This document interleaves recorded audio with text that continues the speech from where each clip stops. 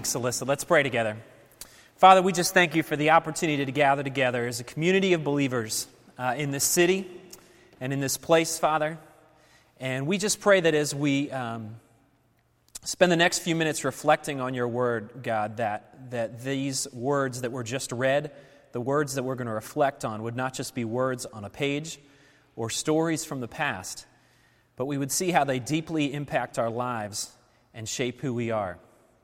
The only way that happens in our hearts, God, is if your Holy Spirit shows up. So we pray for his presence, and we pray for his working as we meditate on your word. In Christ's name, amen. The story that we read this morning has always been one of my long favorite stories, and it's a powerful story. One of the most probably vivid and powerful expressions of the love of God, or love for God in all of the Scriptures. But I think a lot of it has to do about this idea of reputation. I'd like to look at the passage from a certain point of view this morning. And I'd like for you to think a moment before we just launch into it. I'd like you to think for a moment about your reputation for a minute. I don't know if you ever sit here and think about it. Think about your reputation. Think about what people think about when they think about you, when they reflect about you, when they look at your Facebook page or follow you on social media or run into you in the store. What do people really think about you? Because the truth is, reputation and what people think about us really is kind of a very important thing. It's something that we care very deeply about, and actually we spend hours managing and thinking about our reputation every day. A lot of times our reputation determines or how we want our reputation to be determines how we talk. It determines how we act. Often it determines how we dress. It affects a lot of things. And we spend so much time thinking and reflecting on our reputation because we know just how fragile it can be at times. Entire companies are built around helping other companies manage and shape their reputations, how people perceive them, how people really think about them. Here in Baltimore, whenever I think of reputation, I think of Ray Lewis, who at the very beginning of his career had quite a reputation hit, right? But for the majority of his career in Baltimore, most people in Baltimore didn't even think about that stuff that had happened in his past. But whenever the Ravens got on national television, the national media would bring up this sort of thing that happened 20 years in Ray Lewis's past. It was a part of his reputation that followed him everywhere. And actually, if you notice during the Ravens Super Bowl run, anytime Ray Lewis got in front of a microphone, there was a man that was standing behind him. And what I've come to find out is that he was kind of the reputation gatekeeper for Ray Lewis. If Ray talked too much, he would whisper in Ray's ear. He would shuffle Ray to this interview and that interview and kind of coach Ray before he went before an interview so that Ray wouldn't blow it, that he wouldn't blow his reputation that he'd worked so hard to really recover from. And often a lot of professional athletes kind of have these reputation coaches that follow them all over. So people care very much about their reputation in sports, but it's not just sports. It's in business. It's in economics. It's in churches. It's in Hollywood. It's everywhere. Everybody is concerned deeply about their reputation. If you've been listening to the radio, there's a new company out there called Reputation.com. And their goal is to protect you from Google death. Now, I didn't know what Google death was. But apparently Google death is if you get on the internet and you search your name or the name of your company, if all sorts of bad reputation things come up, it spells Google death for you. So here this company called Reputation.com comes in and helps you with your internet reputation. And we all know that's actually kind of important. Warren Buffett said that it takes 20 years to build a reputation and only 5 minutes to ruin it. Benjamin Franklin said the same thing when he said it takes many good deeds to build a good reputation and only one bad one to lose it. The passage that we've read this morning, there's really three characters in our passage this morning, and what I'd like to do is look at each one of them in terms of this idea of reputation. And the first was a Pharisee. You hear about the Pharisee initially in the story. A Pharisee was a person who would be considered in Jesus' day to be one of the religious elite.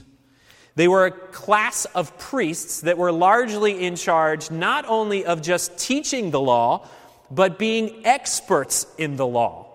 They would make sure that everyone was carefully following the scruples and the very letter of the ancient law that was passed down from generation to generation. They were not only concerned with the written law, but also the oral law that would be passed down. They were the people that were concerned most with the exactness and the specificity of the law, and their reputation was a very high reputation of religious piety. They were revered by their culture, they were respected, and they were venerated. And this Pharisee, the Pharisee in our story, no doubt had heard about Jesus. He'd heard that Jesus was coming into a town, so he wanted to invite Jesus over for a meal to see what this Jesus that he'd heard about is all about. What's he going to say? What's he going to do? It was an opportunity to test who Jesus claimed to be. The Pharisee, no doubt, was wondering, could this Jesus really, is he some sort of special prophet? Or is he actually the Messiah who he claims to be? Who is this person, Jesus? And initially, whenever you see Jesus interacting with these Pharisees, you see him all throughout the Gospels. Whenever you see them interacting with Jesus, you see at the very beginning of Jesus' career, they were kind of weighing Jesus. They wanted to test him. Because after all, if Jesus was a Pharisee, or if Jesus was a prophet, then that was really important for the Pharisees. That would help them in their reputation to get on Jesus' good side. But as Jesus began to teach more and more who he was, you learn throughout the Gospel of Luke that kind of passive interest or that weighing all of a sudden turns into an attempt to kill him, one they eventually succeed in. You know, the truth is the Pharisees were really concerned about their reputation, and they were weighing whether Jesus could really further their reputation, and we do this all the time. We think about our own reputation, we think, well, if we associate ourselves with these people, or we associate ourselves with that may help our reputation or build our reputation. So we're no different than they are. We're concerned about our reputation just as much as they were. The second character is the woman of the story. And whenever I read this story, I always think of Nathaniel Hawthorne's work, The Scarlet Letter. If you've ever read The Scarlet Letter, if you read it 20 years ago when you were in school, The Scarlet Letter is about a woman named Hester who is caught in the middle of adultery. She shows up pregnant by someone who's not her husband, and it's in 17th century Puritan Boston. So what they did in the story is because she was caught in this sin of adultery, she had to wear a red A on her chest at all times. She would have to actually bear a physical reminder of her sin, a physical reminder of her shame, and a reminder of her scorn. You know, the woman in our story is not all that different than the character Hester in The Scarlet Letter. But in terms of reputation, she was very, very different than the Pharisees. The Scriptures call her a woman of the city, which is kind of an interesting term for all you women that live here in Baltimore City. But the Scriptures call her a woman of the city, and what that essentially meant is that she was a woman of probably very gross immorality. And if you look at the Greek, that's what it's trying to communicate, that she was a woman that was a very well-known sinner. She bore the shame of that sin all the time. Most commentators believe that she was a prostitute, and actually a very active one. So that whenever she entered the room or entered the door, or anybody passed her on the street, her reputation throughout town and throughout the city was one of a sinner. And she had to bear the shame of that. She had to bear the shame of her lifestyle and her sin, and her reputation was no doubt tarnished by her lifestyle. When I often thought about this, I wondered, how did this woman get in the home of this Pharisee? How did this woman who had such a terribly low reputation wind up in the home of someone with such a high reputation? But there was a social custom back in Jesus' day that whenever somebody had one of these feasts or they had one of these gatherings, they would allow people from the street who were of less reputation or of great need, homeless, beggars, orphans, widows, sinners, would be allowed to enter into these feasts and sometimes actually eat from the scraps of the feast, but they had to stay in the periphery of the room. They had to stay in the margins. They had to stay out of the way. They had to know their place as social outcasts, and they had to stay in their place as social outcasts. But we know from the story that this woman was not content to stay in the periphery of the room when Jesus was there. For whatever reason, she felt like she had nothing to lose, so she breaks social custom, she leaves the corner of the room, and she moves herself in the center. And the scriptures tell us as she does this, she begins to weep. She begins to cry uncontrollably about her life, and she begins to clean Jesus' feet with her tears and with her hair. But she's not finished even in that incredible act. The scriptures say she takes a jar of alabaster ointment, and this jar would be used for burials, it'd be used for coronation of kings, it'd be used for all sorts of different things in their culture, but we know she breaks that jar and the perfume smells up the whole room. But the jar was no doubt her most prized possessions. The scriptures say it was worth a certain amount of money, and we know that that certain amount of money was probably worth an entire year's wage. So just imagine all that you make in 1 year being spent in one moment to demonstrate your affection for another person. That's what this woman did. It was most likely her most prized possession. It was the greatest thing of value that she had ever owned, and she decided to use it as a powerful display of affection, and she spent it all on Jesus. The third character of the story is, of course, Jesus himself. Jesus, no doubt, in this situation, was probably tempted to care a lot about his reputation. After all, he's now being invited into the home of a religious elite. If it was Jesus' intention to climb the social ladder, this was a great opportunity to do it. It was a great opportunity to hang out with the right people and begin to build his reputation. But this wasn't the first time Jesus had been tempted to build his reputation. We know from Luke chapter 4 that even in the wilderness, Satan tempted Jesus to build his own reputation. But you see in Jesus not so much a very strong concern for his own reputation. He knew that his path had to be different. He knew that his path would involve rejection, and he had to walk down that path. In that moment, Jesus could have shunned the woman. He could have turned her away. But instead, what he does is he receives this beautiful gift of her affection. You see, he had an opportunity to cater to the religious elite or to accept the irreligious. And what he chose to do in that moment was without hesitation to embrace the irreligious, to embrace the sinful outcast in the middle of her mess, and communicate the grace and forgiveness that comes from the gospel. And we know because of that day, that woman experienced the peace, the forgiveness, and the joy that comes from the gospel of Jesus Christ. No longer did she have to be weighed down by her sin and her horrible reputation. It no longer had to be a burden for her. As we've looked at the Gospel of Luke the past 5 or 6 weeks, however long it's been, we've noticed that Luke is inevitably drawing us to one very important question. His number one objective is to communicate to his readers and to us today that who Jesus was and what he came to do. And inevitably, as you read through the book of Luke, you see some accept him and some reject him. But as you read through the book, you notice a pattern begins to emerge. And that pattern is that the religious folks, the folks with the greatest of reputations, the folks that had built a very good resume, had things really working for them in life, those that were climbing the social ladder and doing well tended to reject Jesus. But the irreligious, the immoral, the sinners, the outcasts, those that were on the periphery and the margins of society, found peace and joy in a relationship with him. But I think an even bigger question emerges when we read this passage.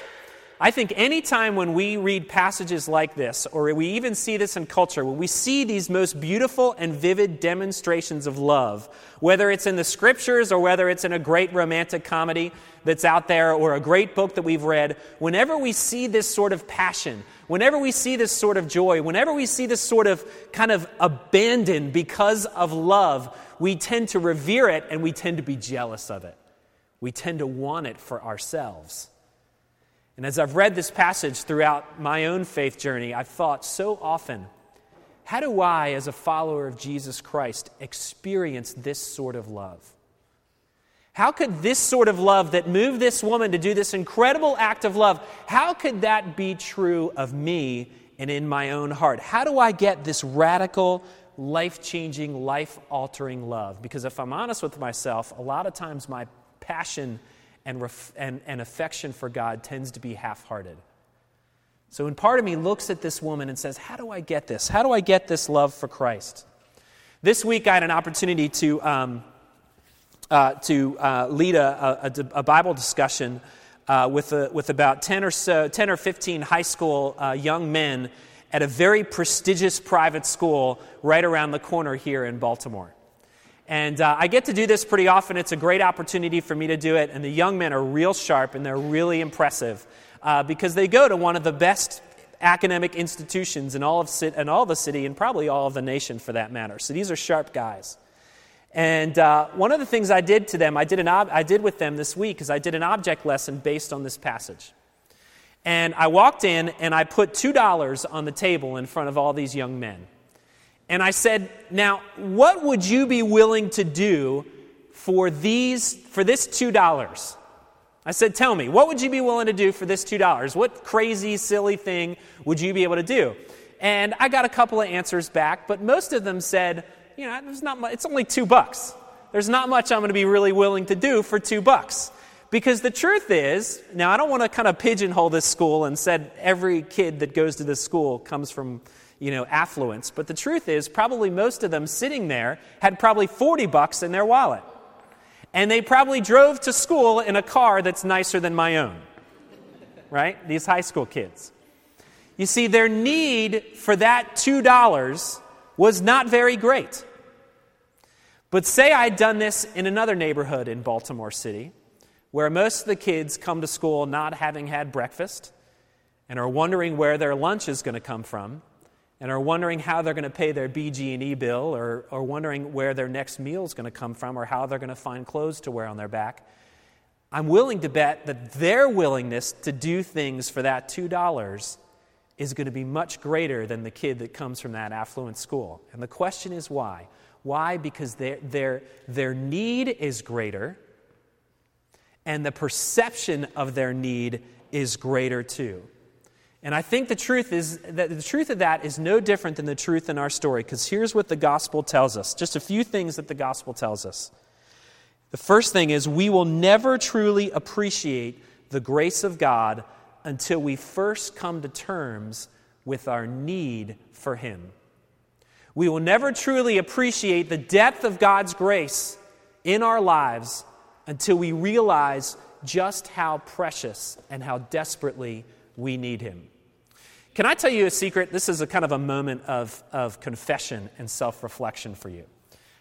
When I've ever looked at this passage, I've thought of myself more in terms of the Pharisee than I have thought of myself in terms of the sinner. And the truth is, that's because I think down deep, if I'm really honest with myself, I'm kind of a self-righteous person. I can take anything and make it a means of my own self-righteousness. And let me give you an example of that. Many of you know that I like to run. It's a joy in my life. It's something I like to do. But even the very practice of me running can be a means for me to be self-justified. If there's 1 week where I run 3 days a week, I think, man, I've done good this week. And there's nothing wrong with being satisfied and doing good this week, but it immediately goes to, man, if more people couldn't just run 3 days a week, this world would be better. This week I had an apple every day. I'm not kidding. That's not just an illustration. I literally had an apple every day. And I can think about, I thought one day, listen, I had an apple 4 days in a row. And man, I'm feeling good about myself. If only more people in this world would eat an apple every day, this world would be a better place. You see, I can take anything, any good thing, and make it into a means to justify my own righteousness and to make me feel better than other people. I can even do it with our church. I can think we have a church, we've got a great mission, we got a great vision, we got a great heart for Baltimore City. And it's a beautiful thing that God's given us, but I can immediately make it say, well, we're just better than everybody else because we have this great mission and this great vision. Every good thing, my sinful heart can take and distort into a means of self-righteousness. And the truth is, you're probably in the same boat I am. Facebook is a great way to do this. It's a great way to look at other people's lives and in judgment and think, wow, I'm not that bad, or I'm just a little bit better here, or just a little bit better. We are self-righteous machines. It is our default setting, and what gets so dangerous about that is that our own sense of self-righteousness makes us the Pharisee in the story. Because we are concerned more about our own righteousness and our own reputation than any other thing. And our self-righteousness and being captured by our own self-righteousness distracts us from truly grasping our need for Jesus.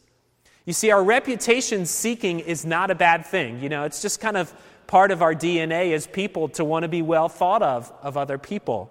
But when it becomes dangerous is when we become believing our own publicity and we become distracted about our own spiritual bankruptcy. The second thing that we need to know about the gospel is this. When we never truly grasp our need for Christ, then we will only ever experience half-hearted affections about Jesus. If we only kind of grasp our sin, then we're only going to kind of love Jesus. The question you need to ask yourself, it's a real simple question. When you sit here this morning and as you reflect on your life, do you consider yourself to be a little sinner, or do you consider yourself to be a big sinner? Because how you answer that question will reflect your own affection for Jesus Christ. I know it's an overgeneralization. I know it's an oversimplified question, but it speaks to something profound. Because if you don't think that you have very much to be forgiven of, then you won't cherish God's forgiveness all that much. And of course, this is what Jesus was hinting at in our parable.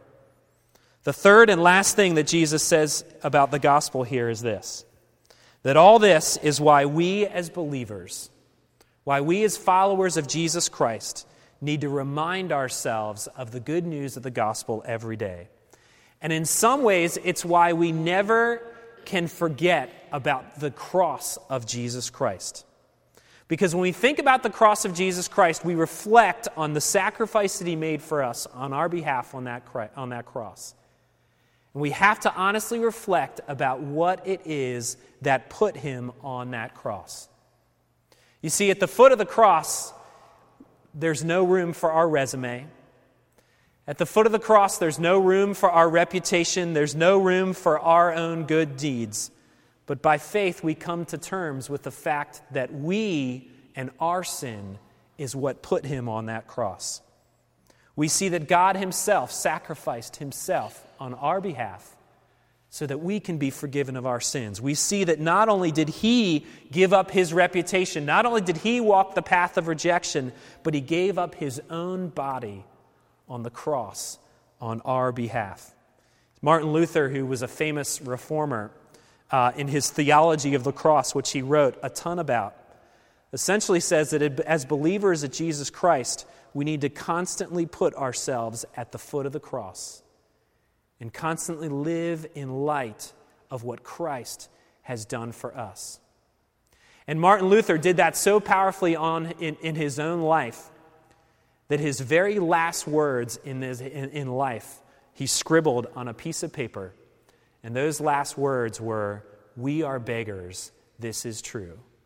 We are beggars, this is true. Because if you constantly put yourself at the foot of the cross, you recognize just how much you needed the sacrifice that he made on your behalf. But the cross doesn't want us to perpetually be crushed by our sin. It doesn't want us to perpetually be weighed down and burdened by our sin. But it draws us to Christ, and it draws us to His love and His affection for us and our own forgiveness. Because the cross tells us by faith we can receive that gift of grace that He offers to us. So the question that Luke posed to his writers when he penned the Gospel of Luke is the same question that you and I have to deal with in our own hearts here this morning. Maybe you're here this morning and you struggle, just like I do, with your own self-righteousness. But the truth is, you probably are more in touch with the fact that you struggle with very weak and half-hearted affections towards Jesus. You, like me, are good at playing the self-righteous game, and that's worked really well for you at a very functional level. But you yearn to love Christ in a way that this woman loved Him. The gospel message to you and I that struggle with our own self-righteousness, our own pride, our own weak affections for Jesus is to look to the cross and reflect anew and afresh at what put Him there. But maybe you're here this morning and you feel more like you relate to the woman in the story and not so much the Pharisee. You sit here and you feel overcome by your past mistakes, your past indiscretions, and you bear the shame of them, and you wish that you could be freed from the burden of your sin. You're overcome with your inadequacies and the ways you just don't feel like you measure up. And you really wonder if God could ever love you considering what you've done in your own life. Remember, as one person said, no hole is too deep for the reach of God's compassionate hand. And it's that very truth that woman learned so powerfully in her encounter with Jesus in our story. But the truth is, the gospel for all of us who are sitting here, the gospel message is for the same.